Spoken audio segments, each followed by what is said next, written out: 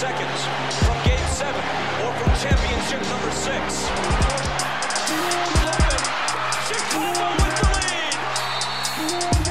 lead! Hello, everyone. Welcome to Season 2 of After the Last Dance. I'm your host, Alex Wong, and for each episode, I will be joined by my co-host, Russ Bankson. Before we get started, I wanted to give a shout-out to the Soul Savvy team for giving Russ and I this platform to chat about Michael Jordan and the Chicago Bulls. Soul Savvy is a sneaker platform and community that provides you with the tools and resources you need to beat the bots to successfully purchase the products you want for retail. For more details, please check out soulsavvy.com, SOLESAVY.com. So, Russ, on this episode, I wanted us to dive into what happened to the Bulls, not just after the 1998 season and not just after the 1999 shortened season, which we touched on last week's episode when they went 13-37 and missed the playoffs in Tim Floyd's first year as head coach. Scored 49 points against the Miami Heat. I think you don't have literally nothing else to add to that season, so let's just move on. I wanted us to touch on, because the Bulls did not go back to the playoffs until the 2004-2005 season. So Jerry Krause was very adamant during the Bulls' last three-peat that it was time to rebuild. And after they won their sixth championship in 98, the rebuild started. So we touched on 99, so let's get into what happened after that season. So, yeah, go ahead. Oh, to preface that a little bit, I just wanted to say it's kind of hilarious that the Bulls were so worried that they would end up following in the footsteps of the 80s Celtics. And the way it worked out, I mean, it ended up a million times worse than what happened to the Celtics. I mean, the Celtics obviously ran into problems with whether it was Kevin McHale and Larry Bird's careers ending relatively early due to injury, Len Bias and Reggie Lewis passing away. The Bulls, I mean, especially because it was self-inflicted, they lost everything at the same time. You lost all your best players and your coach. So, you know, it's funny to me that during The Last Dance, Jordan talked about guys like Kerr and Wennington coming in and acting like they were part of something they weren't. But they were still joining a Bulls team that had Scottie Pippen and was coached by Phil Jackson. The people who came in 99, you had nothing. None of Phil Jackson's coaching legacy was left. Tony Kukoc and Ron Harper were the most prominent players remaining. There was literally nothing connecting the 99 Bulls to the 98 Bulls besides the uniforms. You know, it's sad that it went the way it did, but it's almost not surprising. Yeah, I mean, unless you were a huge fan of Corey Benjamin, I'm not sure there's anyone on that 99 team which you could say was a potential piece that you could build around moving forward with, right? I mean, The only player I was thinking about is like Tony Kukoc, but you have to imagine at that time, and we'll get into Kukoc getting traded, like Kukoc was getting up there in years as well. I mean, look, a lot of kids wear number 7. Alex, you might have forgotten that. But, you know, I think what killed them the most is not only did they lose all their best players and the best coach of all time, but they lost an identity. They had no identity going into 99, you know, and that's where we pick up. You know, their big pickup in that summer going into the lockout shortened 99 season was signing Brent Barry to a 6-year, $27 million deal. And Brent missed a bunch of games with injury that season, and they traded him at the end of the year. You know, there was just, again, outside of Kukoc, Harp, Wennington, you know, there was hardly any continuity, and that killed them. Yeah, and so, you know, they had that 13-37 season, and in the summer of 1999, heading into the following season, at the draft, the Bulls had the first overall pick and the 16th pick in the first round, which they used to select Elton Brand and Ron Artest. And here's a quote from Elton Brand at the time. I believe this was either on draft night or close to after draft night. He said, quote, "It's a lot of pressure playing for the Bulls with the heritage and the championships. I'm ready to take that challenge, to go hard and fight and prove all the naysayers wrong. I think I will be remembered as the person who brought the Bulls back." So strong words from Elton Brand, stronger than Jordan's words, you know, when he was drafted in 84. You know, a couple things. Number one, I think the two things the Bulls wanted coming out of the 97-98 season were a number one draft pick, certainly a high draft pick in that summer of 99, and a ton of cap space in the summer of 2000. The Bulls end up with both of those things. So, up until the summer of 2000, I feel like all their plans were going the way they wanted them to. I think that's kind of important given that how terrible they were. They were still accomplishing what they wanted to accomplish in that time frame. They hired Tim Floyd as coach. They draft Elton Brand. They get Artest at 16, which is an incredible value and a great pick, thanks to the Knicks drafting Frederick Weiss instead of the guy who played in their building. So, they were in a good spot right there. Yeah, no, they were. And, even Elton Brand, we'll get to the trade of him later. He was Rookie of the Year, and he was the first Chicago Bull to average a 2010 since Artis Gilmore and Artest made all-rookie second team. So you talked about some of these moves. So heading into the 99-2000 season, Ron Harper left and signed with the Lakers, reuniting with Phil Jackson, and he won 2 more titles there. Bill Wennington left. So basically we're starting to see the very end of the turnover of the Last Dance Bulls. And Tony Kukoc missed most of the season to injury and then was traded at the deadline for a draft pick that turned into Chris Mim. And you mentioned Brett Berry. He had signed that 6-year, $27 million contract. Maybe you can talk about what happened to Brett Berry. Yeah, Brent was the guy to actually come in and be the Bulls' starting 2 guard after Michael Jordan. And for that, I think he probably deserved more than 6 years, $27 million.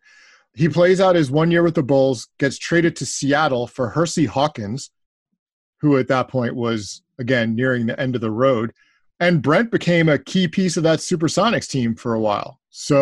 And got to play with actually Gary Payton for a bit in the backcourt. So, that was it worked out well for Brent. I don't think he would have been interested in spending the rest of his time dealing with the Tim Floyd era. The other interesting move, though, for me is that the Bulls end up bringing back Will Perdue and BJ Armstrong, both on 1-year deals. Will Perdue, for the most money he'd received for a season in his NBA career, they signed him to $5.3 million, which is more than he made in his first entire 6-year contract with the Bulls. The key to Perdue and Armstrong was they were both represented by Arn Tellem, who also represented a bunch of young guys who were going to be free agents in the summer of 2000. And it's hard to believe, especially given what we know about Jerry Krause, that he didn't sign those guys to those deals looking a year ahead. Yeah, and Fred Hoiberg also joined that team. Obviously, he would later become the head coach, and he had played with Tim Floyd at Iowa State. And I'm looking at some of the stats that you included in the notes here for us. It's hilarious because they finished dead last in points. They didn't win their 3rd game until January, and this is on a regular schedule now. We're back on an 82-game schedule, and they broke 100 points just 5 times. They were wow. They were terrible. They were really, really bad. And they were still on the Jordan afterglow, though, because they were still first in the league in attendance. Just imagine going to see that team every night and just knowing how awful it was going to be. The Bulls were at the point where, and I had forgotten about this dude, they signed Dedrick Willoughby for the year, 25-year-old guard. He plays in 25 games, averages 20 minutes a night, gets a ton of playing time for his old coach because he played for Tim Floyd at Louisiana and at Iowa State, and then never plays in the NBA again. That was the sum total of his NBA career. 25 games with the putrid 99-2000 Bulls. Yeah, and as we saw in The Last Dance, towards the end of Michael's career, it was impossible to get tickets to go to games. So honestly, I don't blame whether it's the locals or tourists coming into Chicago, paying a nominal sum of money to just go take photos with the banners in the background. But that's the thing, right? They were just raking money in. You could look at the payouts to Jordan being, and especially those last 2 years when he made $65 million in 2 seasons, for the money he brought in while he was playing. The afterglow was so long. Again, they had the second lowest payroll in the league in 99-2000, 2 years after Jordan left. and they were still first in attendance. I mean, the sheer profit machine of the Chicago Bulls lasted so far beyond their great seasons. Yeah, so the 99-2000 season, based on some of the stats that you mentioned, you might figure that the team did not win a lot of games. They didn't. They finished 17-65, which brings us into the summer of 2000, which for those that don't remember, it was a huge summer of marquee free agents, including Tim Duncan, who, mind you, had just won a championship 2 seasons. I guess it would have been a season had passed since he won that championship in that shortened season.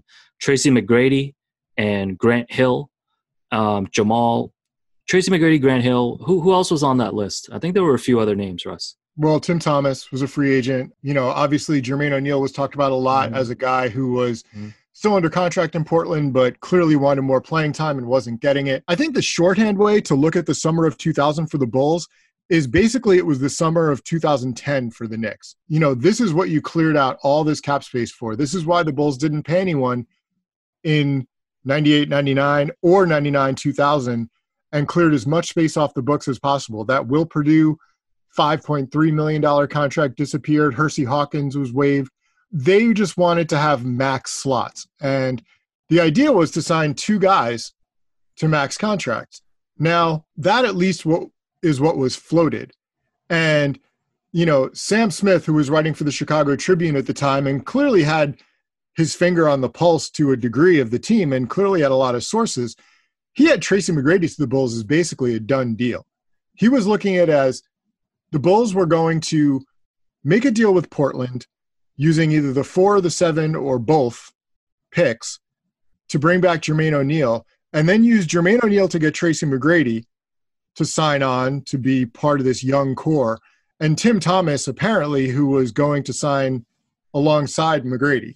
So you would have had a core of Elton Brand, Jermaine O'Neal, Tracy McGrady, Tim Thomas. And, you know, the Bulls had obviously done pretty well with a team built of young, flexible, athletic dudes. That was being looked at as this is the turnaround, and this is going to turn around fast. And it sure didn't. Yeah, I think the Knicks comparison is perfect. So Tim Duncan did flirt with the idea of going to Orlando, but ended up going back to the Spurs. T-Mac and Grant Hill ended up with the Magic. And here's what the Bulls ended up with. They got Brad Miller and Ron Mercer. And then with their draft picks, they drafted Marcus Fizer and traded Chris Mim to get Jamal Crawford. I mean, I think it goes without saying that had to be hugely disappointing at the time when you think about how they had the number 1 pick and got Artest with the number 16 pick and then went into this summer with the cap room and the 2 first-round draft picks.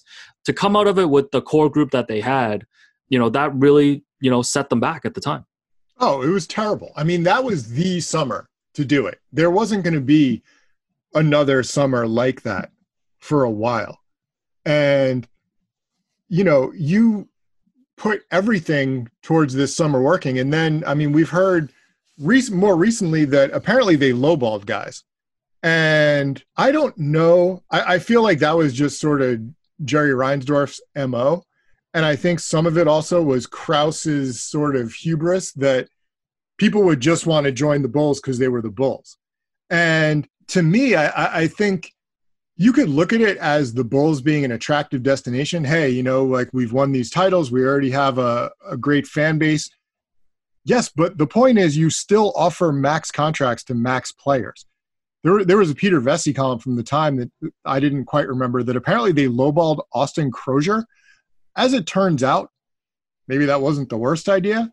But if you're going to go into that summer, and as a Bulls fan at the time, I mean, you have to come out with one of those guys. And Duncan, I think, was a long shot from the beginning.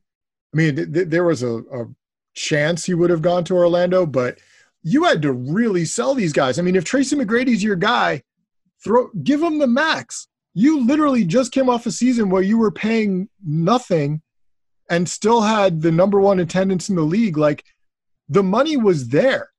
and the fan base was there.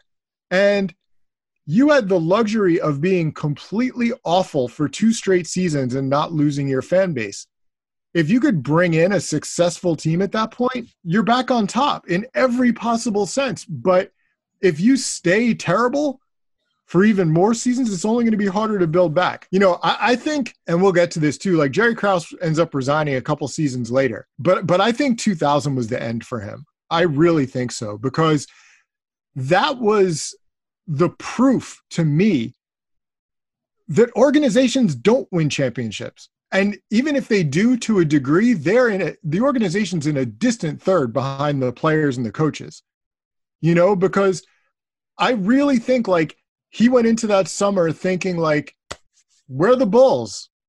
We're going to get whoever we want. And everyone else is going to have to like take the scraps. And by the end of that summer, and you're signing Ron Mercer to a long-term contract just to have someone, they had a worse summer than the Knicks did in 2010. That's the really scary part. I love Ron Mercer and everything, but he wasn't Amari Stoudemire. Yeah, I think that's a really good point about the miscalculation that, Jerry Krause and probably Jerry Reinsdorf has to take responsibility for this is, just, the cachet of the organization and, basking in the glow of, what happened with the Bulls and thinking that it would be an honor for these players to put on a Bulls uniform to the point where they would be willing to take a pay cut. One other thing, and I'm definitely not taking away from the fact that what the organization did in terms of the lowballing probably played a huge role in putting off these players and sending them off to different places.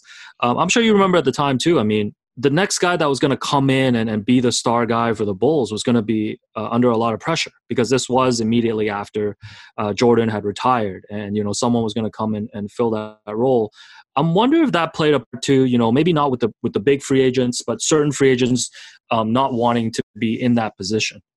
I think, and I'm not sure, who knows what the internal discussions were, but to me, looking at it from the outside, man, I think the Bulls had a lot to overcome in attracting free agents. If anything, they should have offered even more money if possible, because Chicago is basically Minnesota with a better winning tradition. And I know that NBA players have no need to live in a city during the offseason if they don't want to. And, that shouldn't be a be-all, end-all. But if I'm Tracy McGrady and I'm like 21 years old or 20 years old and I'm coming out of Toronto and their own winters, and I'm looking at Chicago or Orlando, which also has no state income tax, you're going to really have to sell me on Chicago. And you're going to really have to come with an over-the-top offer. And that's going to be not only giving me freedom to run the offense, which clearly he would have gotten in Chicago. I mean, I think he would have gotten the same freedom in Chicago that he did in Orlando. But you're going to have to do a lot to overcome the fact that it's going to be like -15 and 60-mile-an-hour winds for 2 months every winter. Yeah, so after that hugely disappointing summer in the 2000 and 2001 season, the Bulls set a franchise worst with a 15 and 67 record. Elton Brand averages a 20 and 10 again. Ron Mercer, their big free agency signing, actually does pretty well, plays 41.6 minutes a night. Wow, was Tom Thibodeau there already? And averages 48.6 minutes. Yeah, and averaged pretty much 20 points a game. Again, the Bulls are terrible, 29th in offensive rating, 27th in defensive rating, last in points per game. But hey, look, they broke 100 points 11 times though. Yeah, at least some of those times were in overtime games. There were overtime games when they didn't break 100. And, I was looking at the schedule and results, and shout out to Basketball Reference. And this game against the Jazz jumps out. And the Jazz must have just loved playing the Bulls in the post-Jordan era. It's like we lost to them twice in the finals, and now we're going to get payback every time we face them. They beat the Jazz. I mean, the Jazz beat the Bulls 109-64. The Bulls, I think, scored, I want to say 18 points in the first quarter, and that was the highest scoring quarter of the game. And they shot 27% from the floor for the game. I mean, And this is going into the third straight season of being awful. And it's not just being awful. And I think, some of this obviously is hindsight, but even at the time, you're going into the third season of the Bulls having no identity at all. None. I mean, and that's what really killed them too, is that, you look at someone like the Spurs and over their whole championship run, and, you had Greg Popovich, you had Tim Duncan. I mean, the team just had an identity and a through line through the whole thing. And like, if you ask me now, if you ask me then, like, what was Tim Floyd's approach? Apparently not score 100. Yeah. And, I think it's funny that Jerry Krause obviously spent all this time recruiting to get Tim Floyd. And then you had sent me something earlier this week, actually, that he had been recruiting him way back. He was trying to bring him on the team in the 1980s, right? Yeah. Krause apparently was a Tim Floyd fan from the beginning, and it could have gone Collins straight to Floyd instead of to Phil Jackson. But apparently Tim Floyd wasn't really into it. And as it turned out, probably for the best. I don't know if Tim Floyd wins 6 titles with Michael Jordan. Who knows if Michael Jordan stays a Bull. So basically what you're saying, there won't be a 10-part documentary series on these subsequent seasons? Lord, I hope not. Although, I mean, honestly, some of that could be even more interesting. Because, even just some of these off seasons, so they go into the 2001 off season, and it's like your rebuild has gone nowhere. You've won 40 games over the past 3 seasons combined. 45. Come on, Russ. Give them credit. My bad.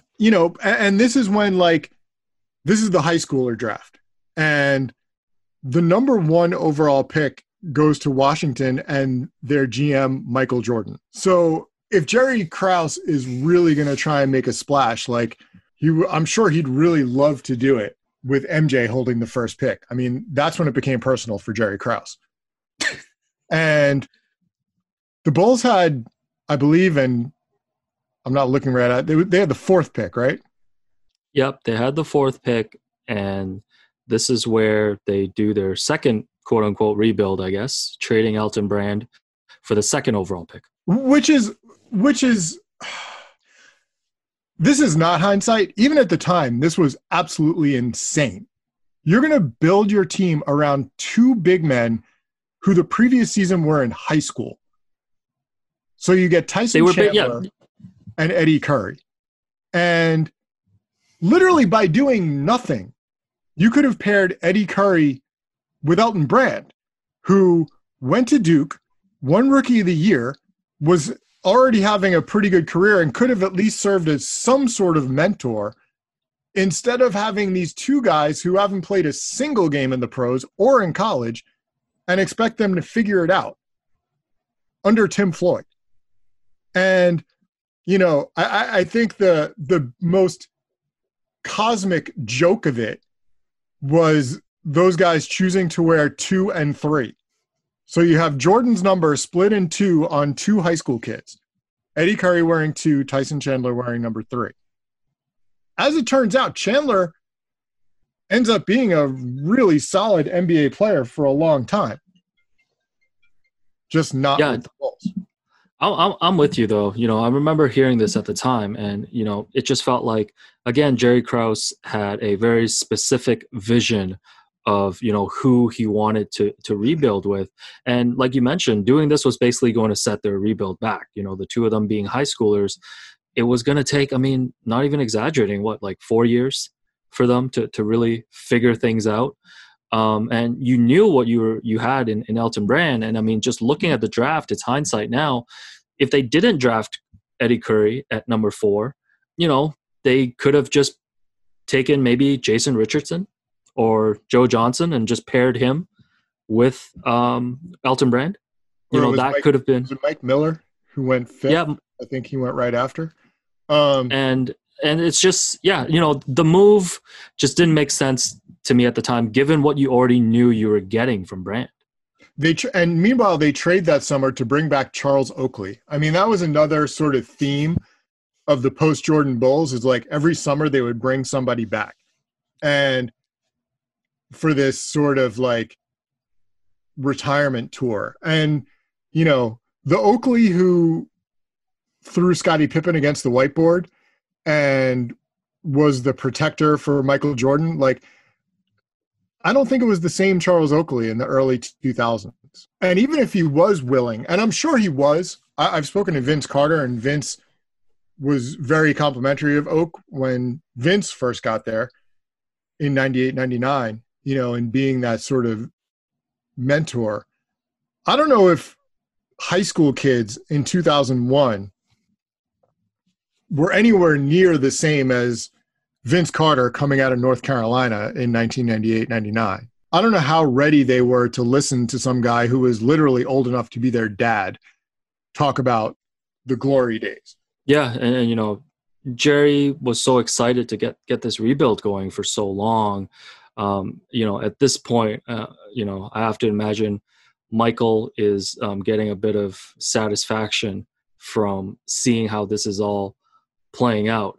Their big free agent signings that summer were Eddie Robinson and Kevin Ollie. So 2001, 2002 season, this would be Tim Floyd's last year. He's actually fired midseason and replaced by another former Bull, Bill Cartwright. They go 21-61. And, you know, aside from trading Brand at the draft and, you know, now starting this rebuild around Curry and Chandler, midseason, they pretty much clean out the rest of their core. Ron Mercer, Ron Artest, Brad Miller, along with Ollie, get traded to Indiana for Jalen Rose, Travis Best, and Norman Richardson. So, you know, at this point, it's really just Curry and Chandler. Yeah, and I mean, Miller and Artest in particular go on to be core pieces and all-stars for the Pacers. You know, Jalen, not a bad pickup for the Bulls. Obviously a guy who can play a bit of a leadership role. But, you know, again, you're kind of it's like, what's the point? What are you guys trying to do? There was no ever a sense of like, okay, we're moving in a direction. Not even we're moving in a positive direction. We're moving in a direction. I don't know.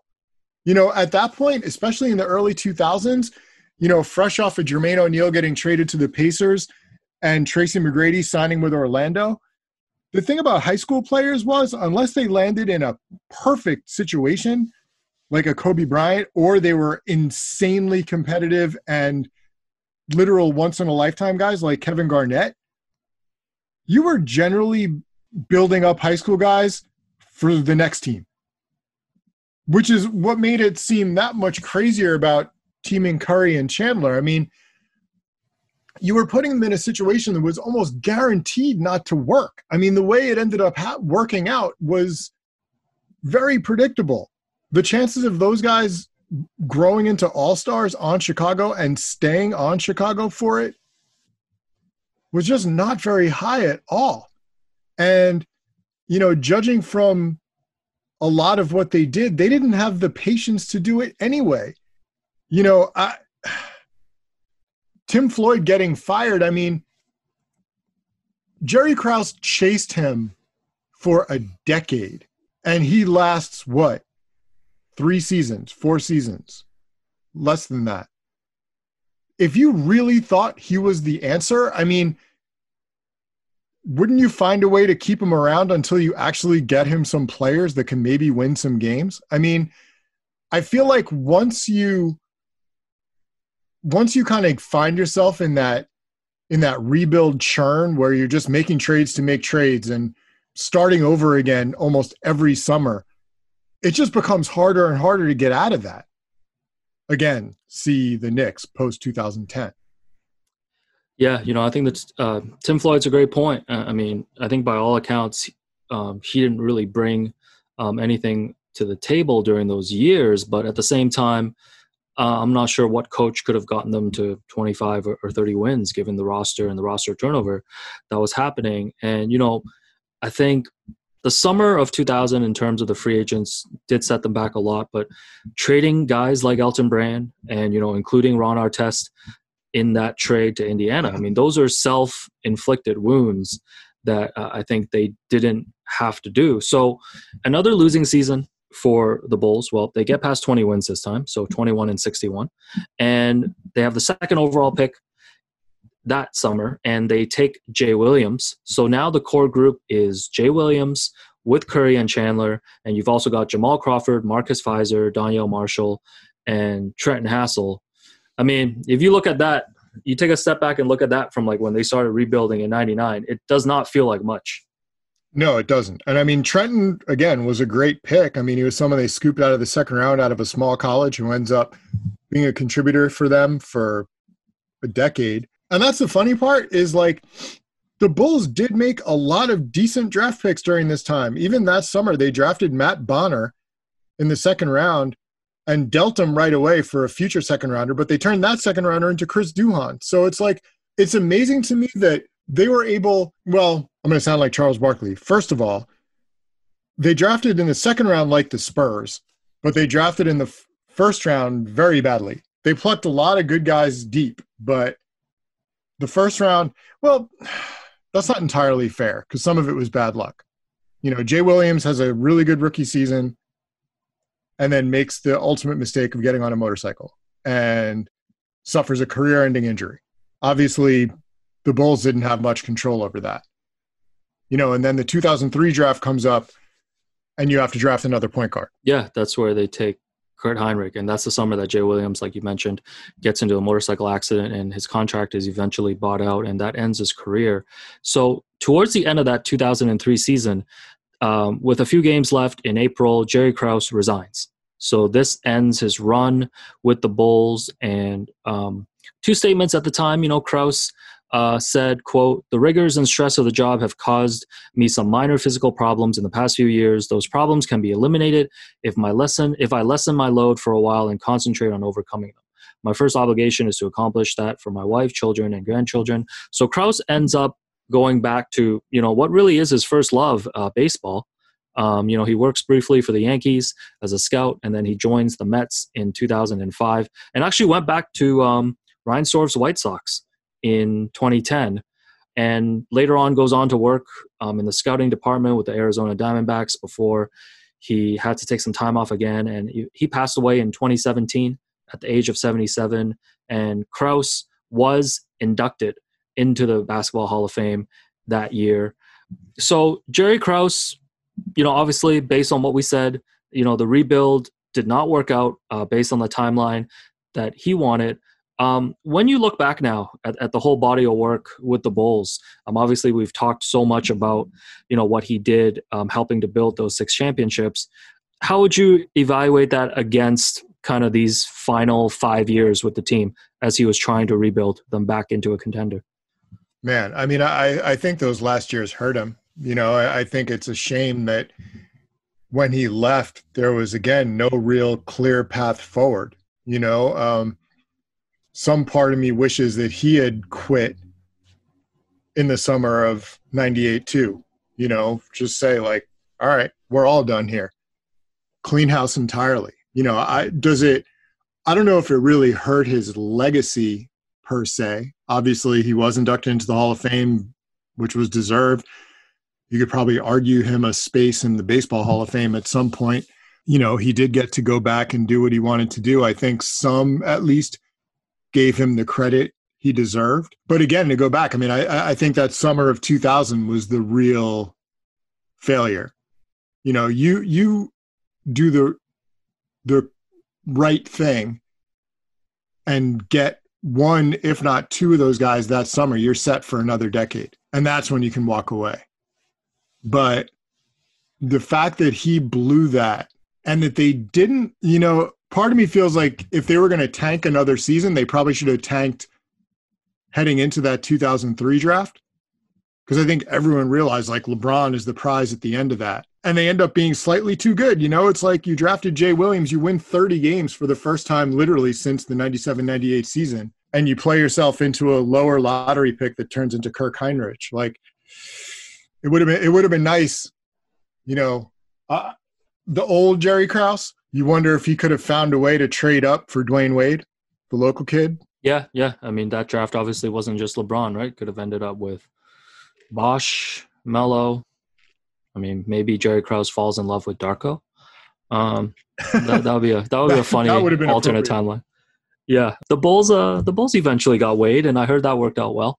Oh, so to wrap up, maybe we can touch on, so Krause resigns, and we can touch on what happens next and how the Bulls eventually get back to the playoffs. So that summer 2003, another Last Dance alumni, John Paxson, is hired to replace Krause. We mentioned the motorcycle accident with Jay Williams. We mentioned Kurt Heinrich being their first-round pick with the 7th pick. And like you mentioned, the tradition of bringing former Bulls back continues as Scottie Pippen came back as a free agent. So 2003-2004 season, there's a lot of Last Dance alumni here. So Bill Cartwright is fired midseason. Pete Myers coaches for 2 games before they bring in Scott Skiles full-time. The Bulls finished 23-59. Heinrich actually makes the all-rookie first team. I mean, for all the talk I know we talked about, if they had a higher pick, they might have had an actual franchise player. But, Heinrich was a really good player for them. He was the right pick where they drafted. Yeah. I mean, they didn't miss on Heinrich. They missed with, not finding a way to move up. Yeah, and at this point, this is when, we realize, honestly, that the Chandler and Curry experiment, isn't going to work. Donyell Marshall and Jalen Rose are traded to the Raptors for Antonio Davis and Jerome Williams. So it's another lost season for them. And then they go into the summer and they draft Ben Gordon and Chris Duhon, and they sign Andres Nocioni. They trade a future first for Luol Deng. And this becomes the core group that eventually will incorporate Derrick Rose and Joakim Noah to really finally get them back into the Eastern Conference Championship, or at least contender picture. And again, like Gordon, Duhon, Nocioni, and Deng, I mean, that's a great haul out of a summer. It's just that core wasn't there. If you look at all those drafts, and obviously where they were picking would change, but if you looked at all that with a Tracy McGrady or a Grant Hill or a Tim Duncan, like, it's all different. I mean, I think that's another thing Krause sort of had to learn the hard way, because literally as long as he was with the Bulls, he had Michael Jordan. So his entire job up until the summer of 98 was finding complementary pieces, because he already had the superstar.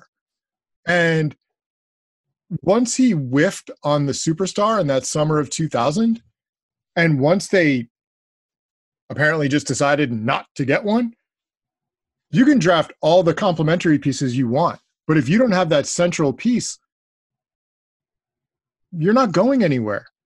And they didn't find that central piece until after he left, until after they got Derrick. And Derrick Rose was obviously a central piece for a long time.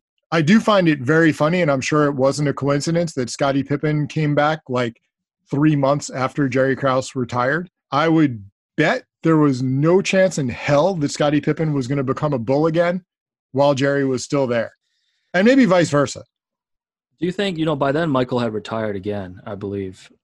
Do you think John Paxson or Scottie even tried to get Michael, or even tried to message Michael and be like, yo, you want to come back for one season? God, I doubt it. I think at that point, once he did retire again from the Wizards and, Abe Pollin sent him packing from his front office job, I think that's when he got it in his head that he was going to become ownership. It is interesting to go back, though, to his Hall of Fame speech when he said that, don't be surprised to see me out there when I'm 50. And I don't know. That would have been interesting. A 50-year-old Jordan suiting up for the Bulls would have been fun. So to wrap up then, the 2004-2005 season, the Bulls finally get back to the playoffs. They actually start that season 0-9 and, end up with 47 wins. So, and they lose to the Washington Wizards in 6 games. It'd be 2 more years until they finally got out of the first round again. So what's our takeaway here, Russ, that rebuilding in the NBA is really hard? I think it's really hard, and that if you have an opportunity, you just can't miss. You have to Especially back then when guys were signing longer term contracts. I mean, that was what they really needed to realize in the summer of 2000 is like, it wasn't like 2010 where it's like, well, you miss a guy a couple of years later, you might have a shot at him again. This was going to be like 5 or 6 years. And I think also when they missed out on that class, I think that became like the second layer of the warning sign. You know, it's like you already had this stigma of like you broke up this championship team. And now you had this second stigma of, wait, you really wanted to sign a max guy and you couldn't get any of them? That was just going to make it even harder moving forward. Yeah, and, you know, the last thought for me is that it's a little bit byproduct of, you know, all the broken relationships that took place while the team was winning the championships. Because you look at the Lakers now, you know, Magic Johnson is always the guy. I mean, I know he was legitimately working for the team contractually, but, you know, these franchises have guys like a Magic Johnson to be in there and to recruit guys every summer to sit in and, you know, have LeBron come to his house. The Bulls had none of those relationships, right? You know, Michael had moved on. You know, Scottie had a pretty bitter run with management. So it wasn't like they had those guys as legacy guys that could vouch for the Bulls organization. And, you know, you brought this up during this episode. You know, the Bulls really operated as if, you know, people would want to come to them like they were the Lakers or the Knicks or the Celtics. And we've seen, especially in the past few decades, that, you know, that allure of playing for those teams and their legacies just don't exist for players anymore. And part of that went into their miscalculation for that 2000 summer run. So that does it for us for this episode. You can find After the Last Dance on iTunes, Spotify, and any other podcast platforms that you use. Just want to give a shout out to Soul Savvy again for giving us the platform to do this, and we will be back. The sneaker game is tough if you're in it alone. Getting the latest pair of hype sneakers is becoming increasingly difficult these days. As soon as you try to purchase, the shoe is out of stock. If you want to improve your skills, you need to learn the tricks of the trade. Be smart and get equipped with the right tools and information you need to help you cop the sneakers you want. Soul Savvy, the exclusive sneaker community